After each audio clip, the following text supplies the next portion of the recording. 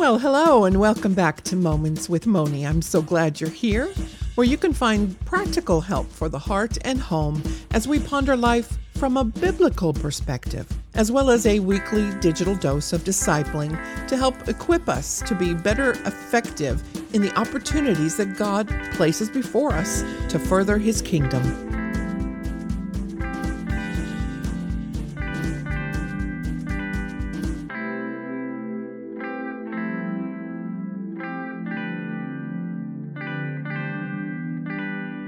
Well, hello and welcome back to Moments with Moni.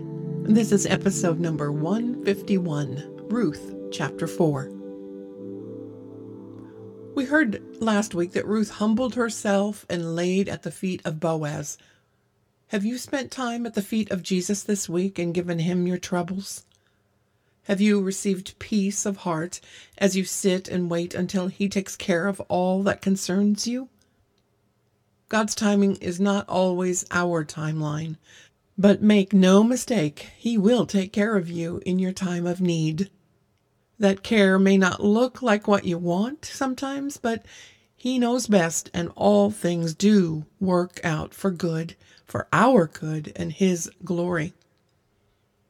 So last week, at the end of the harvest, it was 2 to 3 months after the time that all three of them, Ruth, Naomi, and Boaz, knew each other, but Ruth just kept working in the fields. When we come to know Jesus as our Redeemer, we look forward to the hope of being with the lover of our souls forever. But there is still work to do here, in the here and now, that we have the privilege of being a part of. God doesn't need us, but gives us the honor of sharing Him with others so that we can be a part of the covenant promise that He has made. He wants all people to be saved from an eternity without Him and to spend it in His presence. But He also gives hearts the option to choose Him or their own way. And we all know how that turned out in the Garden of Eden. Today, the story of romance and redemption continues with chapter 4 of Ruth. Then Boaz went up to the gate and sat him down there, and behold, the kinsman of whom Boaz spake came by, unto whom he said, Ho, such a one! Turn aside, sit down here. And he turned aside and sat down. And he, Boaz, took 10 men of the elders of the city and said, Sit ye down here. And they sat down. Now, wait a minute. Naomi said that this guy's not going to rest until he gets things done. And here we see Boaz hanging out with the guys at the city gate. Well, again, we have to know a bit of Hebrew culture to find out what's going on here. The gates of the town were the business center, the culture back then. This is where the business was done. So Boaz did go directly to take care of this. He went to the city gates to find this nearer kinsman, the Goel, to redeem according to the Oriental law of kinship, to buy back a relative's property, to marry and to care for a widow and family. According to that law, this nearer kinsman had the first right of refusal, so Boaz, being an upstanding man, wanted to check in with him first. This nearer kinsman's name is not revealed. Boaz calls him in scriptures, Ho, such a one, like, hey you, come here, sit down. So for all intents and purposes, God wanted to keep this man's name anonymous and conceal his identity. Boaz also chose 10 men of the elders of the city to sit down with him, and this is not just an arbitrary number. It is 10 Jewish men that make up a prayer group. And then we see here in verse 3 that Boaz sets up his case before all those at the gates. And he, Boaz, said unto the kinsman, Naomi, that is come again out of the country of Moab, selleth a parcel of land, which was our brother Elimelech's. And I thought to advertise thee, saying, Buy it before the inhabitants and before the elders of my people. If thou wilt redeem it, redeem it. But if thou wilt not redeem it, then tell me, that I may know, for there is none to redeem it besides thee, and I am after thee. And he, the nearer kinsman, said, I will redeem it.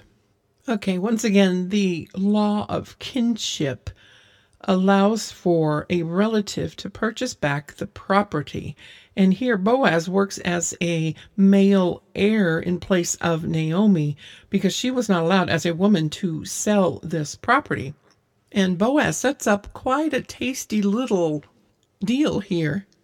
He tells the nearer kinsman, you know that Naomi, that widow, I'm sure the word has gotten around town, that widow, she's come back again out of the country of Moab. You know, God's washpot, that derogatory term in their culture of the toilet. Yeah, she's got this really nice piece of land. It's a field. It's quite a nice inheritance. Are you interested in purchasing it? And of course, this nearer kinsman snaps it up right away. Yeah, I'll buy it.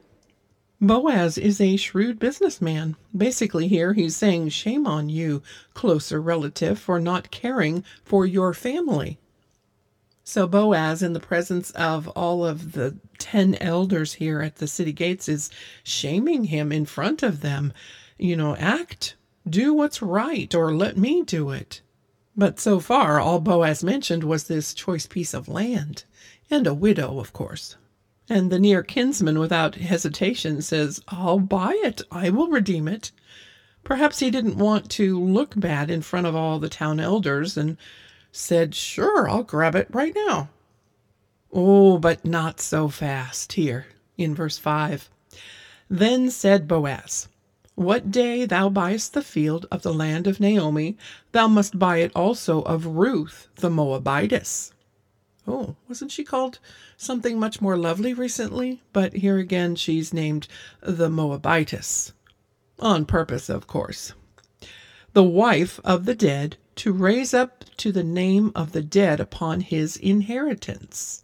Then Boaz says, oh, by the way, when you purchase this field, this nice piece of property, you're also going to have to purchase with it Ruth, that Moabitess from that washpot of a land. And since Ruth's husband is dead and you will be her new husband, then you need to help raise up a child in her dead husband's spot so that his name will not be blotted out of the family.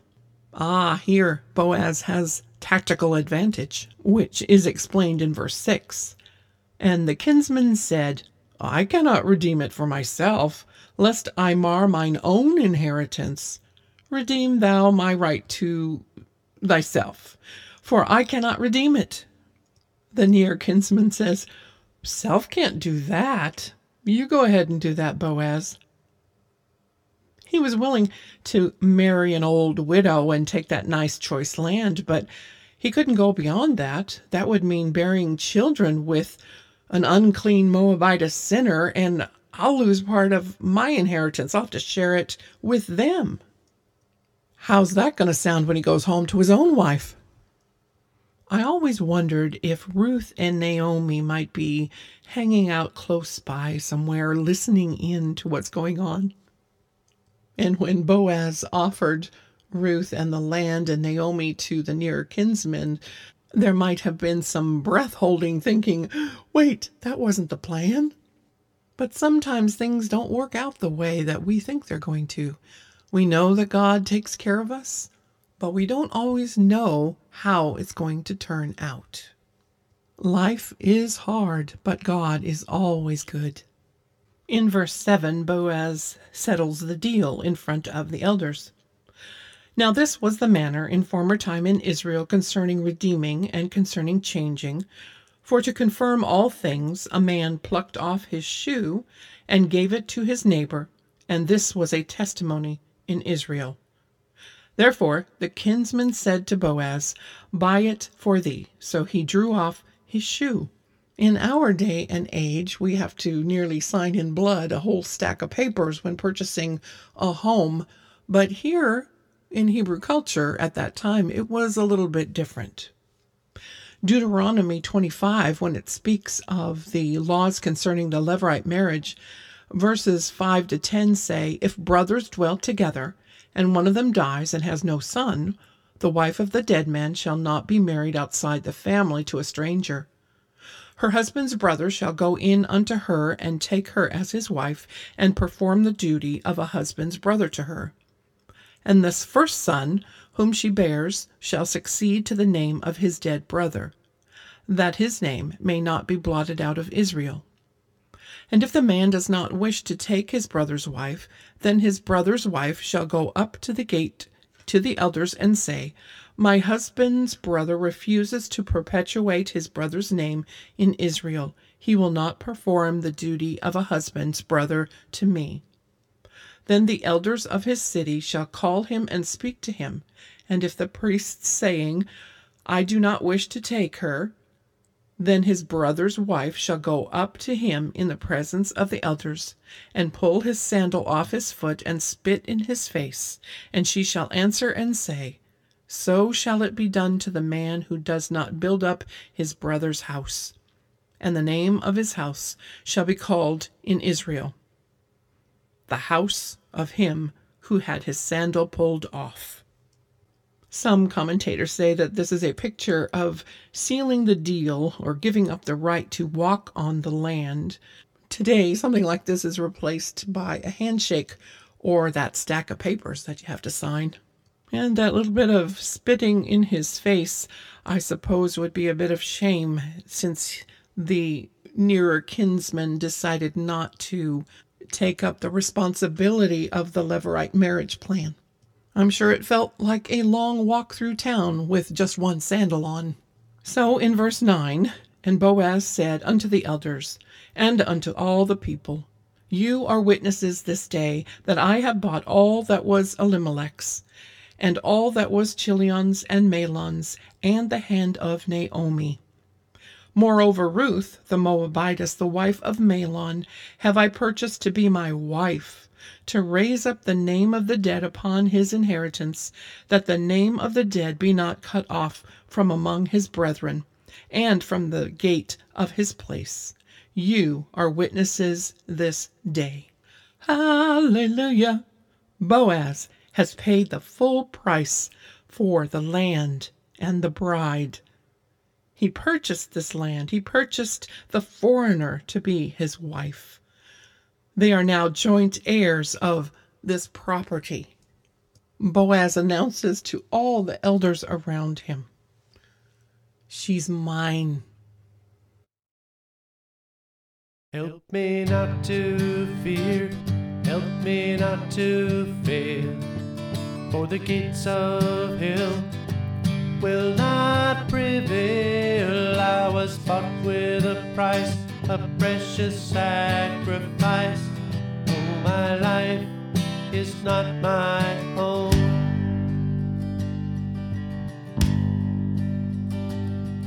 I was walking in darkness till you came along. I was dying in sin, but you gave me a crown to throw at your feet when face to face we meet. Oh, my life is not my own. Help me not to fear, help me not to fear, for the gates of hell will not prevail. I was bought with a price, a precious sacrifice. Oh, my life is not my own. It belongs to the King who died in my place. He died on the cross and gave me mercy and grace.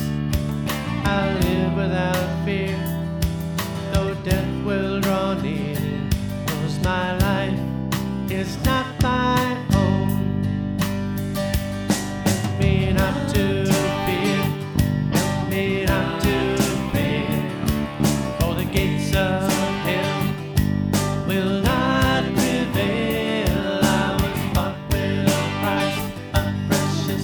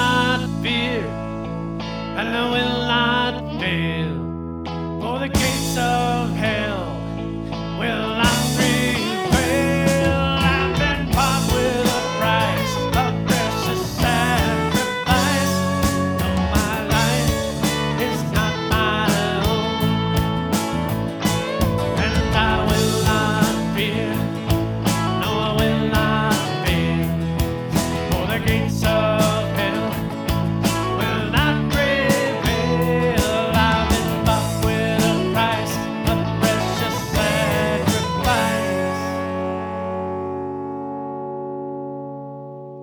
Now my life is not my own.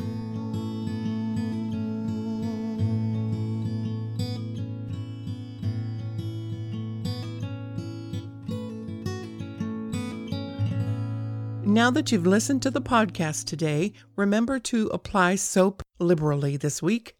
Choose a scripture from today's lesson. Write down your observation of the text. Consider how to apply it to your own life, and write a love letter to the Lord in prayer. And don't forget to check out the blog at momentswithmoni.com for more information and free downloads. And while you're there, feel free to leave your comments and your questions. Until next time, guard your heart with all diligence, for out of it are the issues of life.